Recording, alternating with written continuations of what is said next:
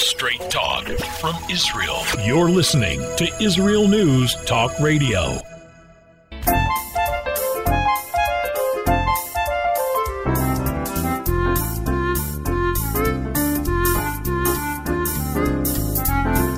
Good morning, good morning. My name is Andrea Simantov, and you are listening to Pull Up a Chair on IsraelNewsTalkRadio.com. We've lately had some fun. We're changing formats, and I'm getting used to it. So if I'm sounding a little stilted, drop me a note, Andrea at IsraelNewsTalkRadio.com. And after you tell me how much you love the show, say, gee, Andrea, you've been sounding a little stilted. And I'll say, okay, I'll try to loosen it up. All right. Today's show is, I don't know what I posted it on Facebook as, but I'd like to call it Perpetual Mourning. And I have my reasons for that. I will explain later what perpetual mourning is. But I'd also like to say that we're going to dedicate the show to the memory of Roy Klein. I know we have listeners, holy listeners, tuned in this morning to the live broadcast from all over our blessed land of Israel, and most of you know who Roy Klein was. But for the rest of our listeners, I'd like to say that Roy Klein is a 31-year-old. He was a major in the Israeli army, the Golani, the precious, famed, celebrated Golani Brigade of Tzahal, the Israeli Defense Forces. And he was very highly decorated. And the date actually was on July 26th, 2006. Those of us who were here remember this day. I mean, when we talk about a modern Jewish hero, Roy Klein, he died by jumping on a grenade during the Battle of Bint Jabil. He jumped on a grenade to save his fellow soldiers. Apparently, when a grenade is lobbed, one doesn't have a lot of time to think it through. And just to let you know who he was, 31 years old, young, married, handsome. I know it's said often, one life isn't more valuable than another. Well, I'm not God, and we're not playing God here. But Roy Klein's life was valuable. And of course, none of us can possibly know what contributions he would have made to the world. He was a mathematics student. He was real. He was really a there, but for the grace of God, go you or I, or one of our more accomplished sons or cousins. And what actually happened during this attack was a hand grenade was thrown over the wall. It was during a Hezbollah ambush, and it was thrown over the wall, and it fell between the militants and Klein and his unit. And with seemingly, without a thought, he jumped on the live grenade and muffled the explosion with his body, undoubtedly saving the lives of so many. And the soldiers who witnessed the scene reported that he jumped, shouting the words, Shema Yisrael, Hashem Elokeinu, Hashem Echad. This is our prayer. We wake up in the morning, we say it during the day, and we also say it when we know that we're going to die. He jumped on the grenade, and as it exploded, he was critically wounded. He was not killed immediately. He reported his own death, shouting into his radio, Klein is dead, Klein is dead. In the following moments, this is all reported, as he lay dying, he still shouted out orders to the soldiers who came to administer assistance to him, aid, to try to evacuate him. And he said, no, forget me. Focus on Lieutenant Amichai Merchavia. He was another soldier who had been hit, and later he sadly died instead. And then he handed over his encoded radio to another officer who took command of the force. And then Klein shut his eyes and died. This is not stories that are made in Hollywood. It is stories about Israel. It is a story about the best of us. Roy Klein became a symbol a modern, touchable, approachable, findable symbol for heroism in Israel. New schools have been named after him in Netanya, I believe, in Renana, what happened to me here, for his actions during the war. Klein received the Medal of Courage posthumously. We're in the 3 weeks. The 3 weeks that commemorate the destruction of the two Beis Hamikdash. The 3 weeks which will culminate in Tisha B'Av, our eternal day of mourning, when Jewish self-hatred and hatred between ourselves resulted in some of the most heinous events in Jewish history. Roy Klein was the symbol of everything we could be and everything we should be, living his life as a B'nai Akiva leader, as a college warrior, and as a proud soldier who loved, protected, and died taking care of his brothers. He really is the embodiment of all we could be. What is perpetual mourning? Okay. Oh, let me first say we have listeners in this morning from late at night.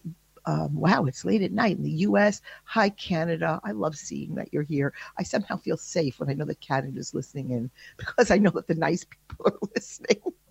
Oh, Boker Tov, Eretz Yisrael. I think we have Renana and Ashdod are with us this morning. Algeria. This is very interesting. We have listeners this morning from Algeria. Good morning. Lebanon is listening in, and then I have a list of other. I have it on personal information that I do have some friends in South Africa listening in. Brazil is with us. Taiwan. Very nice. Okay. Years ago, a very dear, clever friend of mine explained to me, she was in the business of healing people who were facing the worst, the inevitable. And she told me that there's something called perpetual mourning, and it's very often, it's a term that's used in the world of divorce. And sadly, I was going through a really very painful divorce, and my children were not doing well. And anybody in here, unfortunately, it's not an exception today. Divorce is very, very prevalent. And what she was telling me is that children suffer from something frequently called perpetual mourning. And what does that mean? When we mourn, we know certainly in Yiddishkeit and Judaism, there's a beginning, there's a middle, there's an end. Not an end. We always commemorate. We have our yortzites, our anniversaries of the death, but life goes on.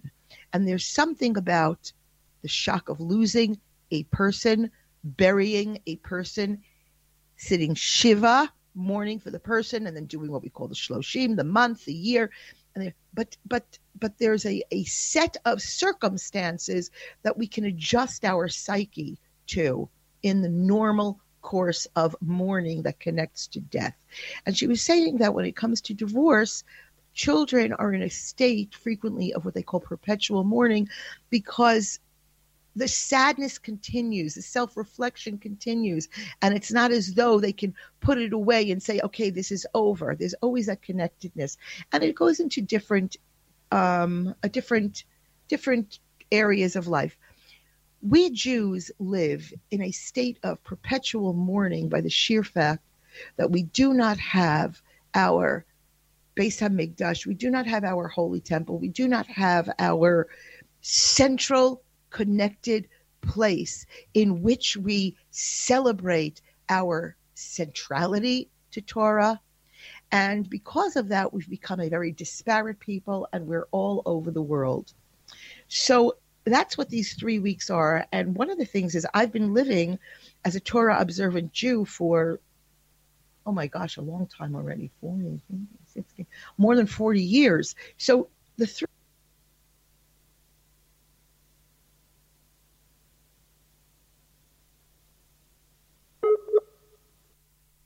Torah Shir, but go into great sites, go into Aisha Torah, go into Or Sameach, go into Na'aleh, go into Rabbi Sachs, go into Rabbi Wein. There's so many. Listen to the Shirim of Rebbetzin Tzipora Hella. I'm speaking rapidly.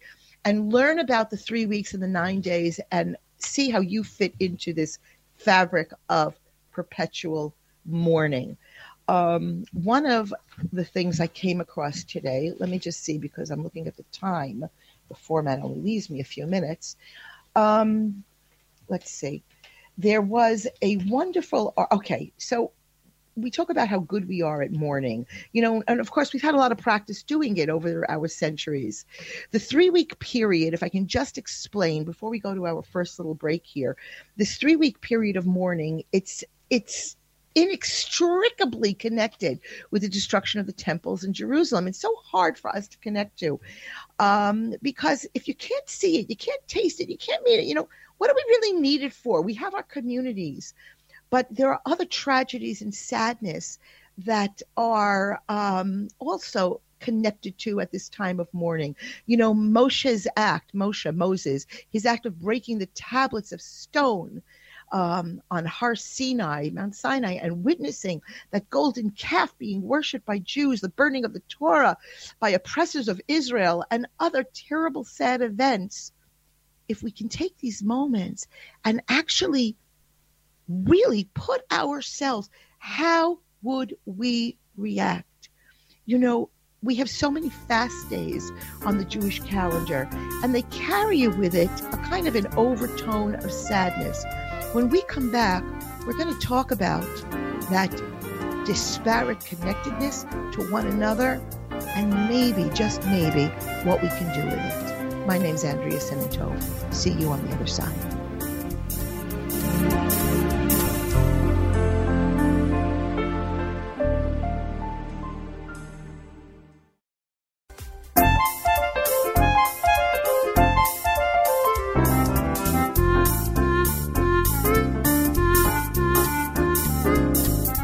Okay, we are back. All right, I just got a note that says, woohoo, South Africa is in the house. So now we can move.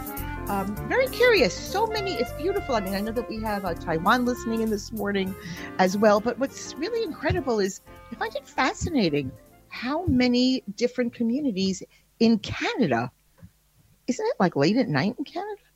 Okay, very nice. So came across a piece. It's all over the map. I feel like I'm all over the map here today. I don't know why I'm all over the map here today. But there was a posting by both a Facebook friend of mine, although I can't really admit that he's a great buddy, but Daniel Gordis. And anybody who follows Israeli politics, it follows his Jewish thought, Zionist celebration. Are we allowed to even say that? Knows who Daniel Gordis is. He's a prolific writer, and he's an Israeli. He's an author. He's a speaker, and he is a fierce, fighting rock star when it comes to Israeli advocacy. Okay? We really have to get him on the show. So, having said that, all right. So, he brings up a post that came out by Yehuda Kurtzer. Remember, I think we had there was a diplomat named Dan Kurtzer. Anyway, this is Yehuda Kurtzer of the Sholem Hartman Institute. Admittedly, Sholem Hartman Institute is known to be a modern Orthodox institute of higher learning. So he writes an article, and it's called Enough is Enough, and he talks about, and everything I do is extrapolate because I don't have the patience to actually read through these things. But it says that, in the past few weeks, a brouhaha has emerged on social media around the fact that Avodah, they always have like the greatest names, these kind of modern free-thinking Jewish think tanks have. And Kurtzer says it's a good and credible Jewish social justice organization. Anybody listening in from America probably knows more about it than I do. And apparently this organization, Avodah, hired and then fired an individual for a temporary social media job because the number of tweets came to light in which this person, who will remain nameless, refers to Zionists as, here we go, drum roll, genocidal freaks. And he denounced all Zionists as extremely ugly and said a whole bunch of other terrible things about Israel and Zionists, which were all completely subjective. Anyway, he was fired. But in the weeks since, there's been a campaign of over 150 alumni of Avodah. Curious if any of you are listening to this show, drop me a note, because debate, discourse is always critical, who are using they're just using their platforms to condemn Avodah for the decision to, are you ready to capitulate to the pressure of those in the Zionist camp and to fire the person. The alumni call the Avodah to repent and pay severance to this almost employee. Okay. Kurtzer goes on and he says, really, I'm in agreement with him on this. And he says he finds it sickening. He would fire immediately anyone who worked for him, who used any derogatory language like this on social media and any group, but in a Jewish organization that's supposed to, my quotes, tolerate even reference to Zionists. You know, you want to push for the Jewish community to have a bigger tent on Israel-Arab themes. Okay, but this is Kurtz's word, but to include people who despise half the Jewish people and feel they can mock them, deride them, and insult them with impunity, where's the dignity in that? What kind of community have we become? This is like a perfect 3 weeks ping. You know, Gordis, who posted this, who kind of came across this and says kind of, what's the word? I'm really having a terrible problem, friends. I'm losing my English, but it's not getting replaced with anything. He has occasional bones to pick with Kurtzer, but he says that if he still lived in the U.S., this is what he would say to his colleagues. Enough is enough. It's not only about tactics, but it's about worldview. It's time to fight back and to declare that anti-Zionism is beyond the pale. You know, people are allowed opinions, and hopefully we're going to get to the point where I'm going to talk about the walkout in the University of Michigan Medical School that so many of you are aware of. We actually, I think people are listening in from Michigan this morning. The walkout, and I'm not off topic here, but just keep this in mind. Dialogue, discourse, difference of opinion, respectful rights to agree to disagree. It's all out the window. What Gordis goes on to say is that he's come to understand during a visit to the States recently that he did not fully understand is just how many mainstream anti-Zionism has become very mainstream in a lot of the circles here. I must admit, friends, I have Israeli blinders on. Somehow, to live in the land of Ro'i Kleins, to live in the land of 6-day wars, to live in the land of high-tech medical advancement, water, irrigation. We forget we're the size of New Jersey. We really do see Israel, and then there's the rest of the world. So we do become blinded to how unpleasantly we are viewed by so much of the world. Someone shared a letter with Gordis recently, which he says that a leading American rabbi complaining that his congregation had a guest speaker who derided anti-Zionists, and the complaint that the speaker had no right to characterize anti-Zionists in a negative light. The letter read in part, all of us are committed members of this community in shul. All of us think anti-Zionist Jews deserve a place in the shul and deserve not to be demonized or called anti-Semitic. Anti-Zionists are not some faraway menace. They are not cranks. Anti-Zionists are beloved members of this community. They give services, give divrei Torahs, that's Torah speeches. They pay dues. They teach. They chat with you in the Kiddush line and have a deep love for this community and synagogue. Notice what's missing? Many of them are young adults or teenagers who represent the future of the synagogue and the Jewish community. They are self-loving, community-loving Jews who also believe that the safest, most just, and most moral future for Israel and Palestine, quote, sick, not quote, paren, unparen, ensures all Israelis and Palestinians have equal rights. Let's leave aside for a minute the insanity that the end of Zionism will ensure a safe future for Jews in America, not and the rest of the world. You have to be really ignorant of Jewish history and what's happened in the Middle East to even imagine such a thing happening. The Jewish state, the end of a Jewish state, will be the end of meaningful Jewish community in the place we call Israel, and the end of safety for millions of Jews, and that includes Jews listening in on this, and it includes even those Jews who disagree with the Zionist stance. You know, it's not a marginal synagogue who's saying this. This is really the center stuff. Listen to this.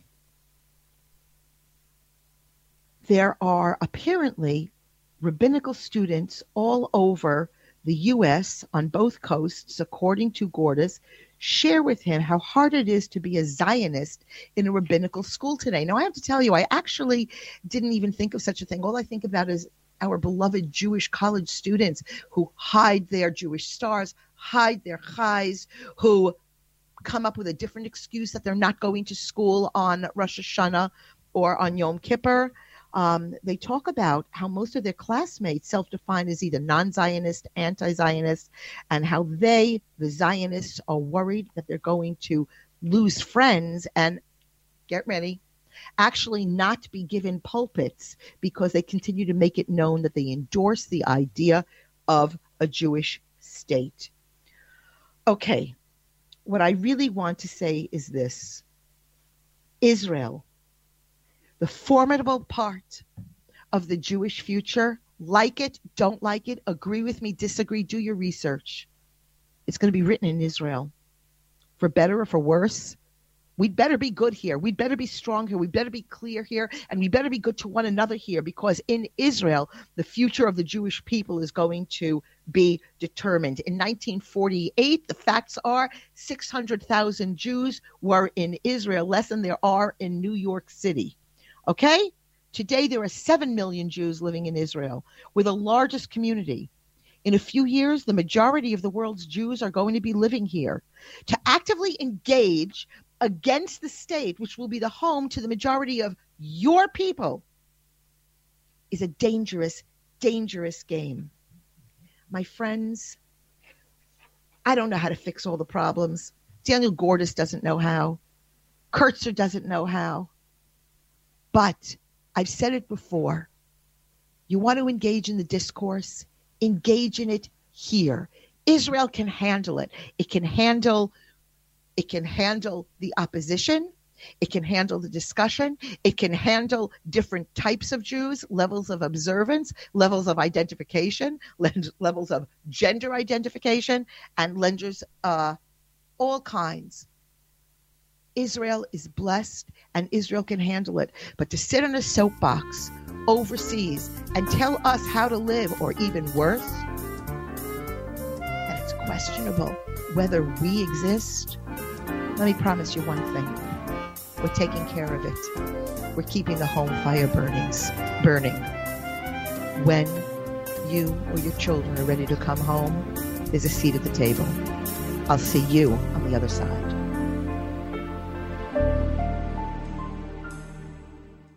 Straight talk from Israel.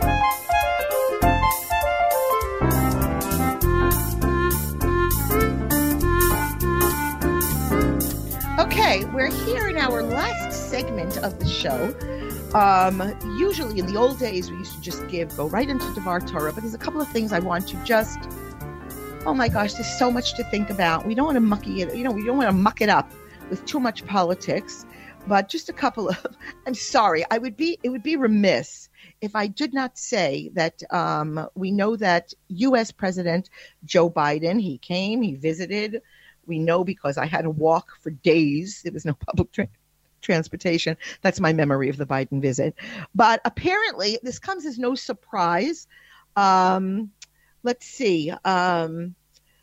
The Palestinian / Arab Authority President Mahmoud Abbas, the eternal president that they hold elections for every 20 minutes, he described, this is going to come as a very big shock to everybody listening in, the Biden visit as a big zero for Palestinians. Our problems are so real. It is so real with them. And I know that I'm not supposed to make light of it and not joke. Did we expect anything upbeat? Do we ever expect anything upbeat, positive, optimistic coming out of the Arab camp? It was just, anybody listening in could have written this. It's become clear that the other side, Israel, understands only the language of resistance. I tell you, stop me from yawning. Somebody's got to give them, really, they need some new material. He was surprised that he was unable to obtain from Biden a single sentence that could be presented as progress in the political process with Israel. Surprised. Progress. When we want to hear progress coming out of the Arab camp, somebody send me an SMS. I will tune in. All right?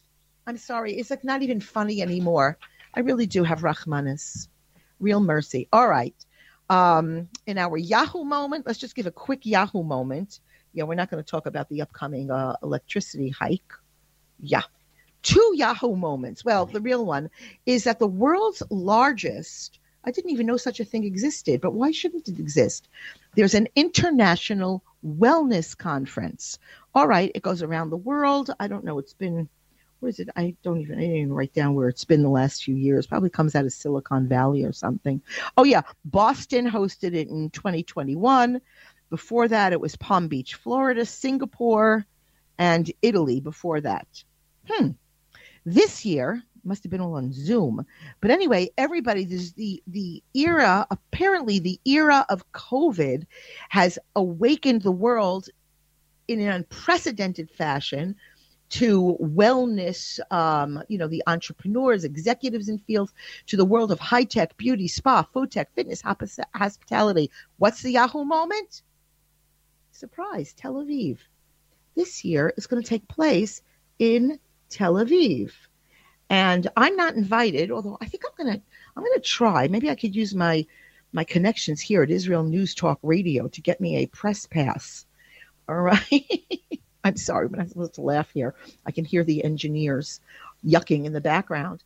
But anyway, it says that in the last 2 years, because of COVID, that health, it used to be kind of this narrow concept. You would think of everybody, a health nut, kind of these kind of anemic looking people who were like gray and folded in half, eating bean sprouts and drinking, herb tea in kind of musty restaurants. Well, it's totally changed. But get ready for this. This is why I need them to buy me tickets. I need to talk to the administration at Israel News Talk Radio because I'm sure they're going to fork it over.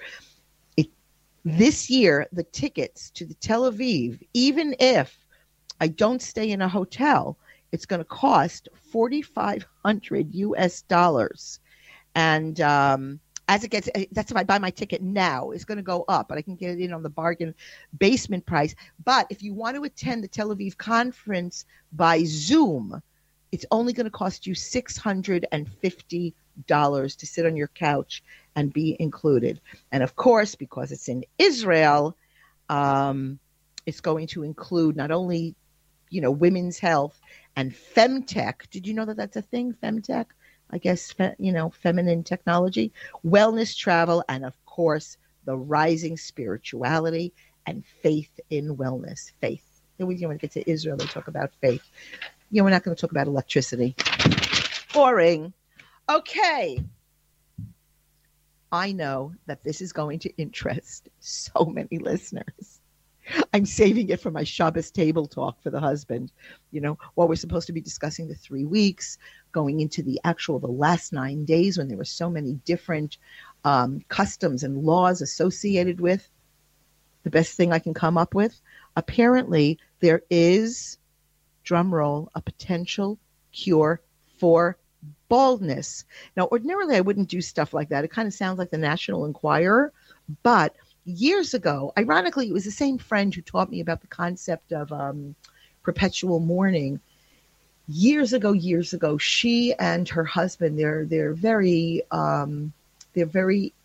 involved in evolving medicine, cutting edge medicine in both the Middle East and around the world. And she told me years and years ago, this was after Christopher Reeve. We all remember the late Christopher Reeve. He was a warrior. He was a health research warrior, and he was Superman in the modern Superman movies. Christopher Reeve had a horse riding accident, and he severed his spinal cord. And this absolutely magnificent man. He was handsome. He was beautiful. He was really the embodiment of everything that was very, physical beauty, a real modern Adonis. And he was relegated to a wheelchair for the rest of his life. And he put all of his money, he was a very wealthy man, and he put a lot of money into Israel's stem cell research. And these friends of mine told me that it would never happen. It could never happen. Stem cell rejuvenation to help the body heal itself. And of course, oh my, okay, just got a very interesting note here. Okay, and of course, we see now that stem cell rejuvenation is a real thing. So we can't scoff at this. This came from, I can't remember. So if you'll write me a note, Andrea at IsraelNewsTalkRadio.com, I'll actually send you the source with some science magazine. I got this from a good one, not, with pictures of like Archie Bunker or anything. Anyway, it says that new research into factors that control life and death of hair follicle cells could help people with baldness as well as wound healing. There's apparently a connection. I'm not going to go into all of the details here. That's not what you're listening for, but you're excited. Andrea, give me the link. But no one here is entirely, so they're not sure why hair follicles kill themselves. According to some of the hypotheses, it's kind of interesting.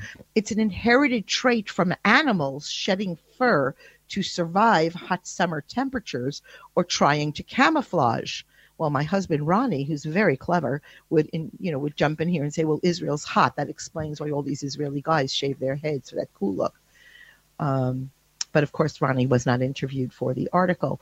And it goes on to say that even when a hair follicle kills itself, it never kills its stem cell reservoir. Now, I didn't know that. When the surviving stem cells receive a signal to regenerate, they divide, make new cells, and develop into a new follicle. I think this is really, really wonderful. And it says potentially the work could offer something for help for people suffering from a variety of problems. And you know what? We could laugh. I mean, my late father, I heard a story. It must have been in the 1960s. He was losing his hair.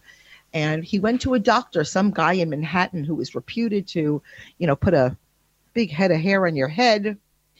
And the doctor bent down during my father's visit and said to him, and my father looked at his head, and the guy was bald. He had that whole, like the circle thing or that male pattern baldness. And when he sat up, my father said to him, but wait a minute, you're bald. And the doctor looked at my father and said to him, yeah, but it doesn't bother me. So my father got up and walked out and never went back.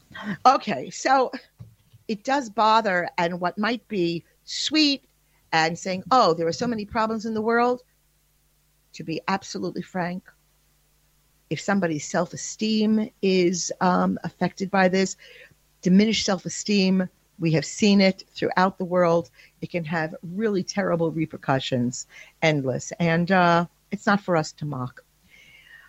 Okay, this, again, I'm really blind to this stuff, and it opens my eyes.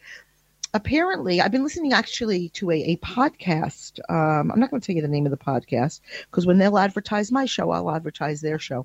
But it was an incredible podcast about organized crime in Rhode Island.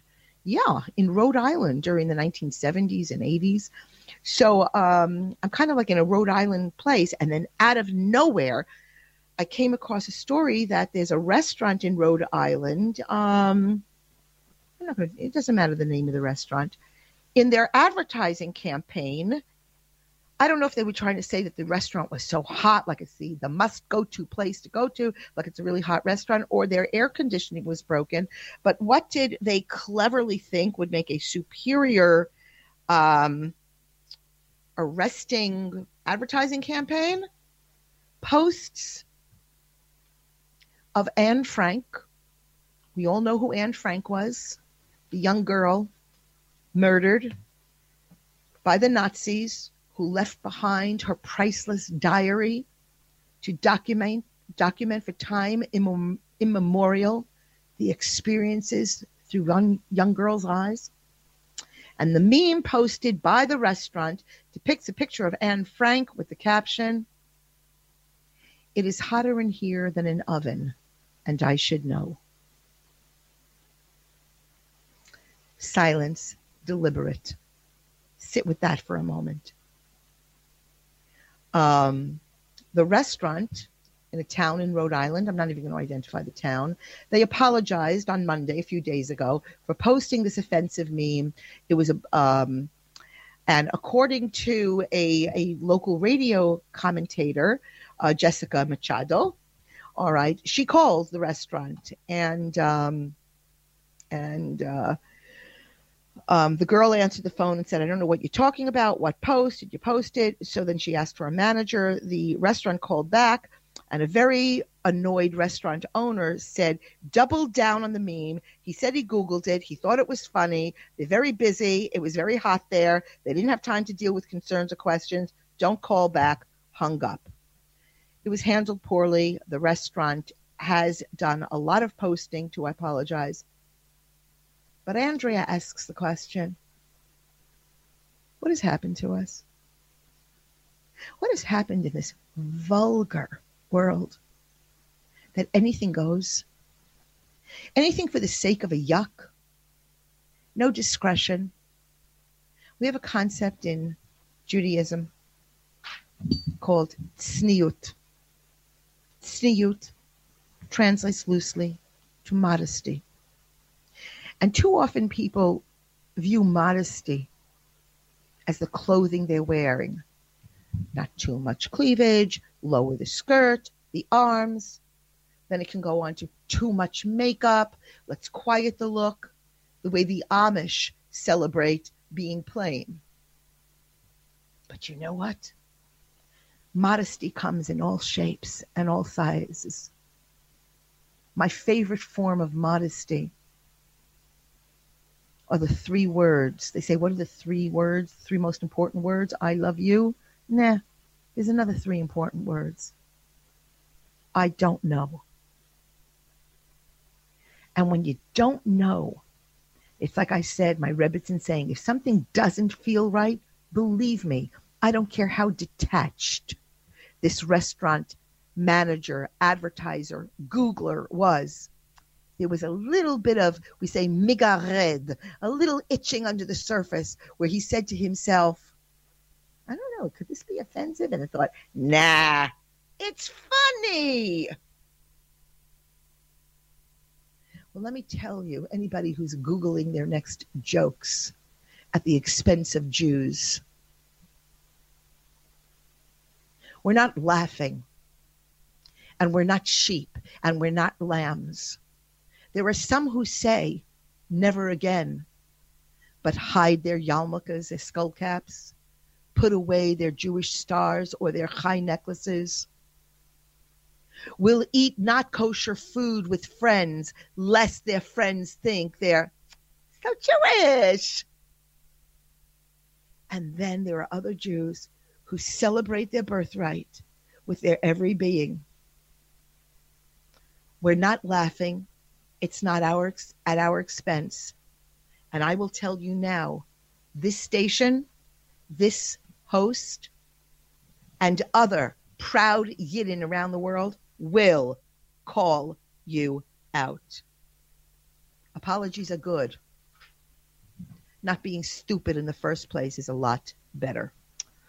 Okay, yeah, we're not going to talk. Let's go. You know what? Let's go into some Torah. Let's go into some Torah, maybe another time. The Michigan story will last because, sadly, it's a forever and a day and it doesn't change. Wokeness, political correctness, bullying. That's what we're really talking about. How dare you challenge me to say whatever I want? Okay. Ha-hoo. Let's do a little bit of Parsha before we get into the overview of the 3 weeks and indeed the 9 days. And again, you all have your homework assignments. This week's Parsha in Israel is called Masai. And this Parsha, a portion, okay, Torah portion, but I know you're all becoming fluent in Hebrew by now, which is great. It kind of represents a culmination, kind of bringing in an ingathering of the story of our incredible sojourn in the desert after we escaped from Egypt, and the revelation of the Torah on Har Sinai, the Mount Sinai. The Jewish people were poised to enter the Holy Land and to kind of adjust, to become normal, to embrace our national existence. Manna or manna will no longer fall from heaven. It won't be plopped on our dinner plates. And there's going to be no miraculous traveling wells of water accompanying us. Indeed, we will have to sing for our suppers. But this portion deals with the issues of borders of Israel instead, and our problems, and to the methods of how we divide the land among the inhabitants. Now, it's kind of mundane stuff, and it's not fun. It's not as much fun as the splitting of seas or animals walking onto the arks. But miracles are a lot more fun. Plagues, rewards, punishments, that's all good stuff.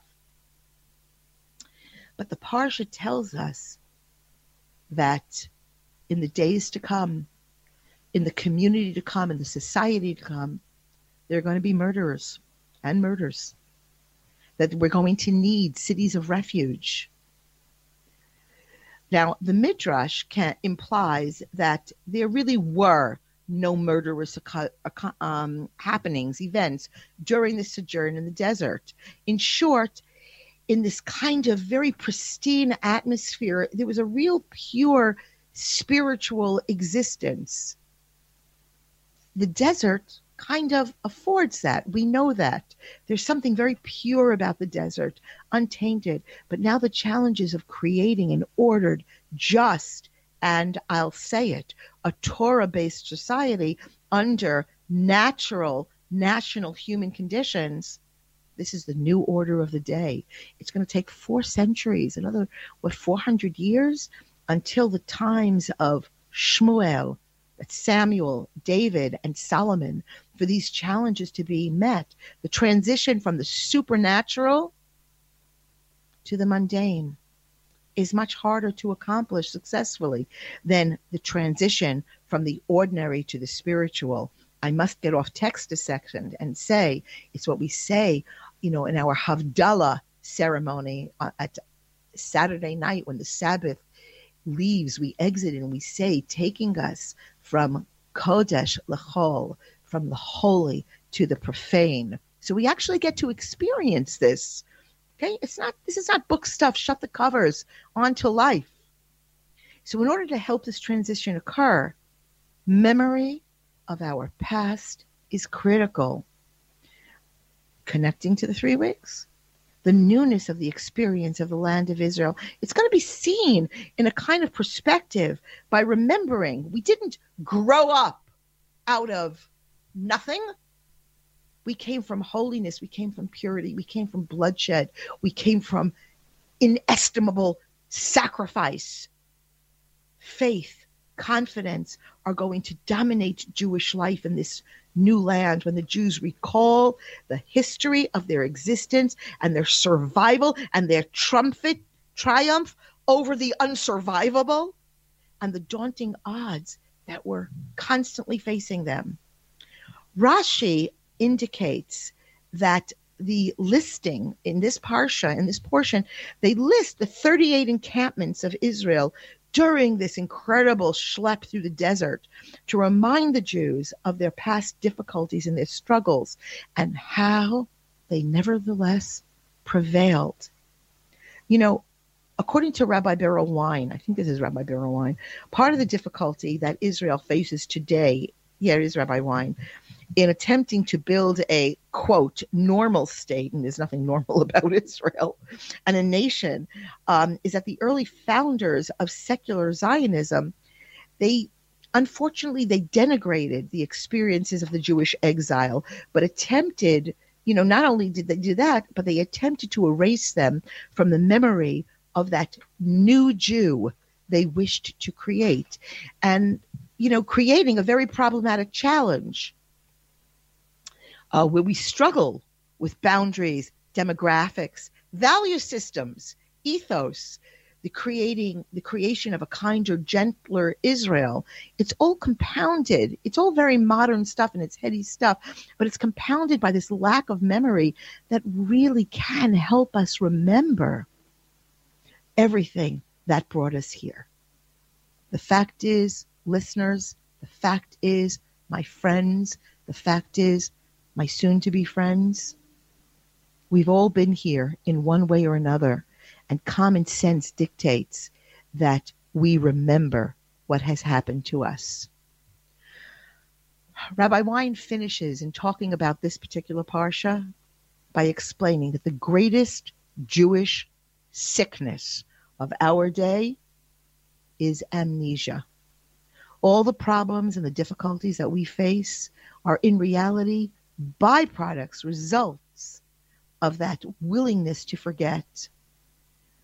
The Torah portion of Messiah teaches us that not only should we remember, we must remember where we have been so that we have a sense of faith and confidence in where we want to go.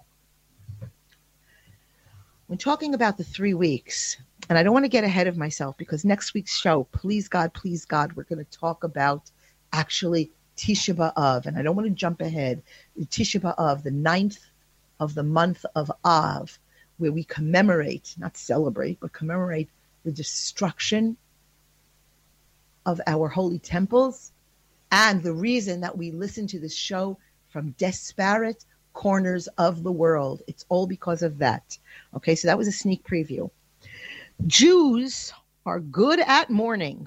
Okay, oh, that sad Jew, that kind of sad, the anti-Semites actually love that. They use that in a lot of their literature, that kind of weepy, moaning, but let's face it, we've had a lot of practice doing so over these last centuries, and certainly over the last one. Jewish suffering, a lot of time this suffering has been accepted with a stoicism, but still we immortalize it in the rituals and traditions and practices in Jewish life.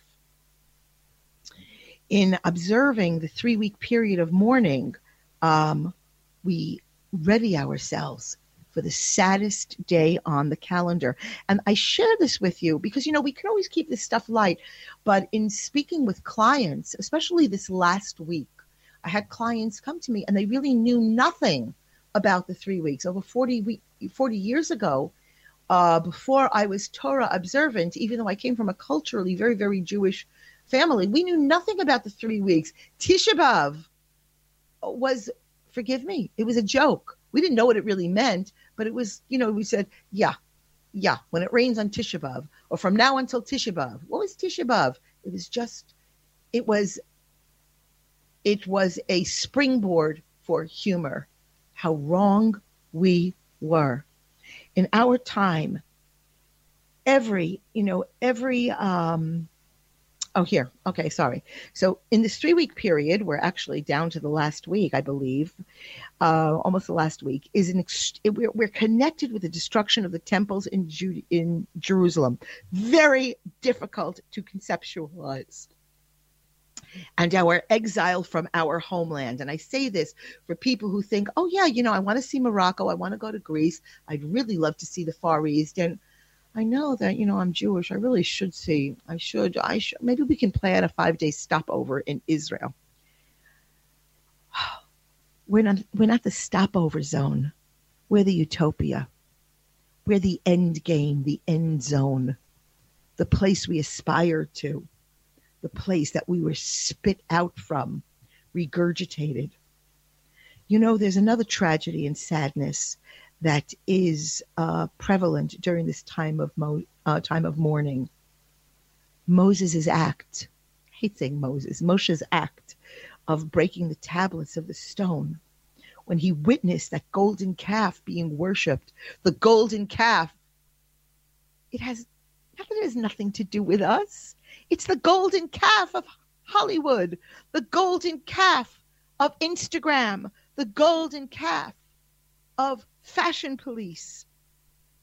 In our time, every fast day, every time of mourning carries with it, officially or unofficially, this kind of overtone of sadness and commemoration regarding the destruction of European Jewry.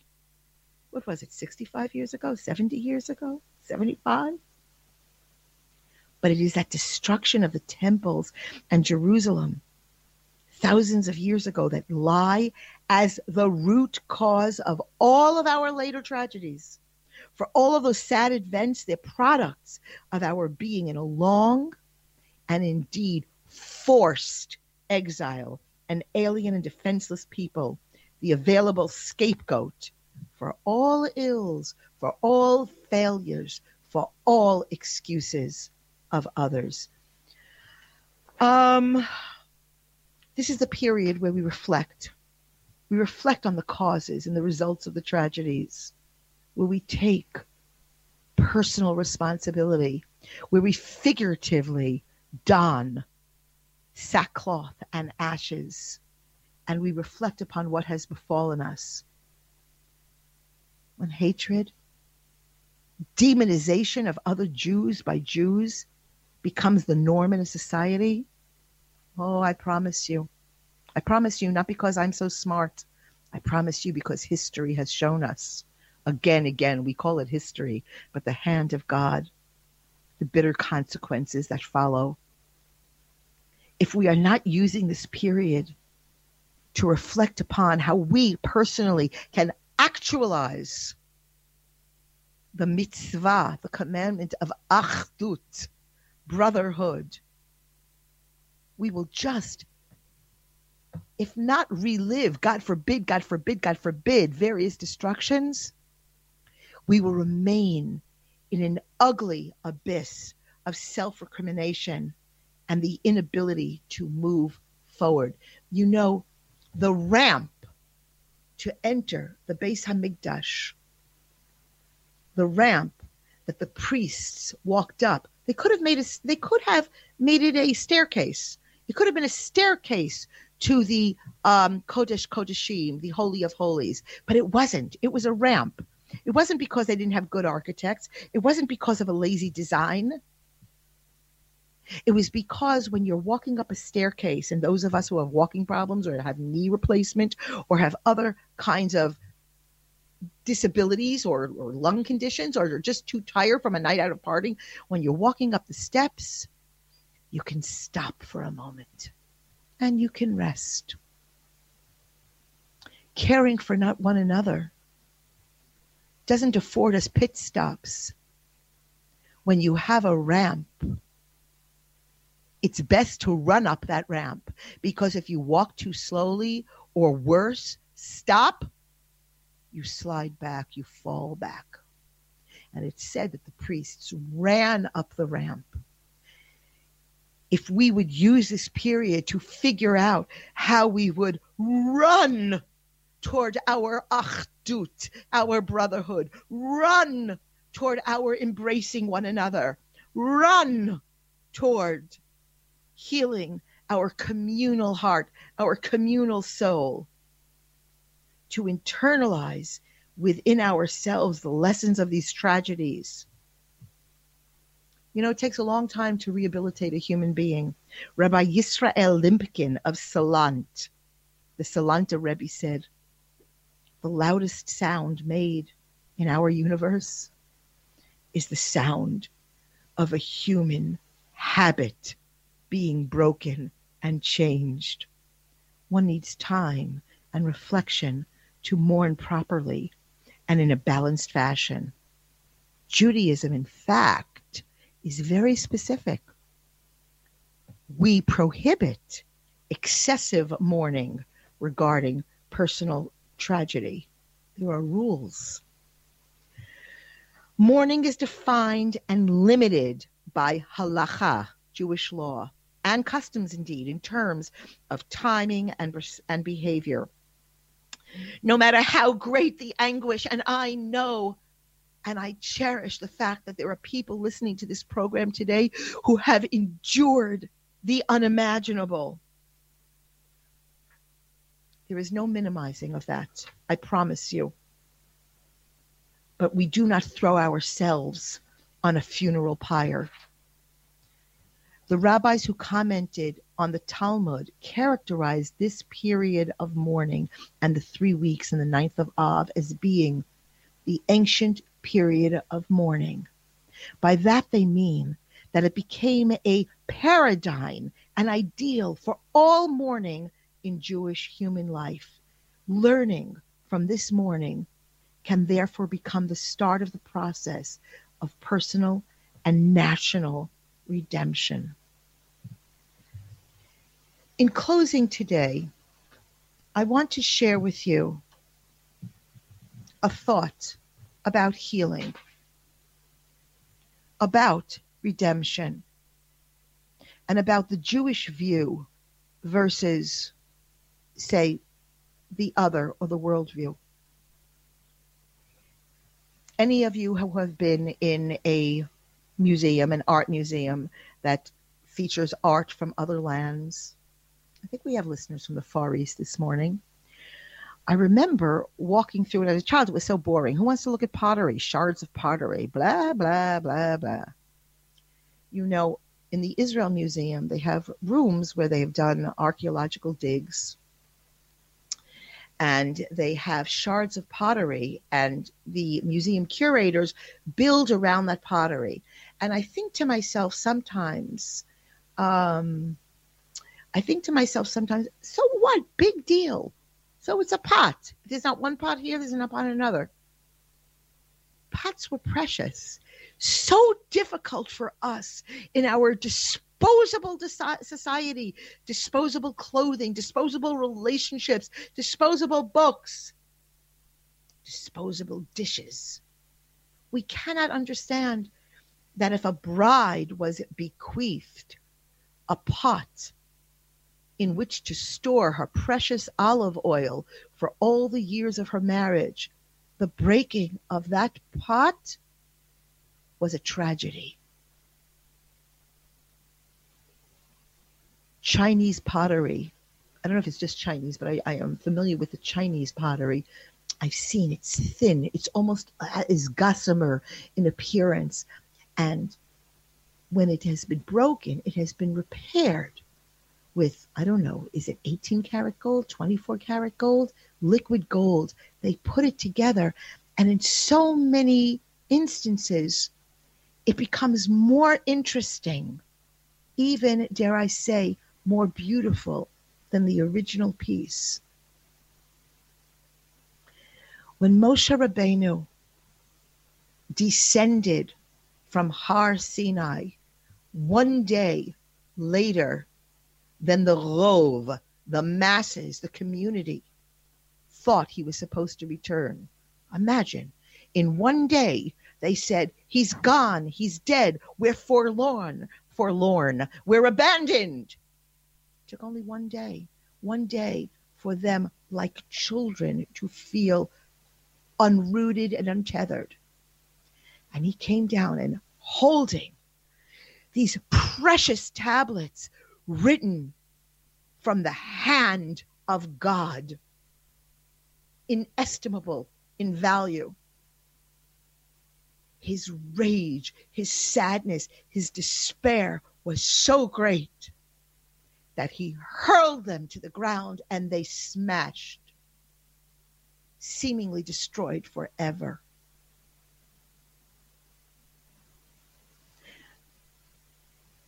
Moshe went back. The tablets were repaired. They were put back together by substance, by tears, by bracha, blessings, by God's input. Something far greater than we can fathom. we can imagine Moshe descending and holding this new set of tablets even more carefully than before. Its preciousness that much more acute. The understanding that one wrong move can destroy what is precious. Under the chuppah, the bride and groom stand. Too many times it has happened, and I see people without the knowledge. The minute the groom steps on the glass, what happens, listeners? The crowd roars, Mazel Tov! But oh no, that's not what it's about. It is not Mazel Tov. The stepping on the glass means freeze, reflect. We're reminded of the destruction of the Beis Hamikdash. We're reminded that this small action of Jewish unity under the Torah canopy is designed to put another brick in the temple. It is a time of reflection. The Mazel Tov comes after. Beis Hamikdash is the holy temple. All of us together take into account we have a wonderful opportunity. Together, we can rebuild the Beis Hamikdash one brick at a time, one relationship at a time, one kind word at a time. It is indeed upon us, upon our shoulders, to take the canvas that God gives us every day and says, here, paint your love, paint your desires, paint your dreams, but most important, paint your kindness and your relationships to one another. And I will heal you and the Jewish people. My friends, I wish you a Shabbat Shalom from Jerusalem and a meaningful end to the 3 weeks. See you next week.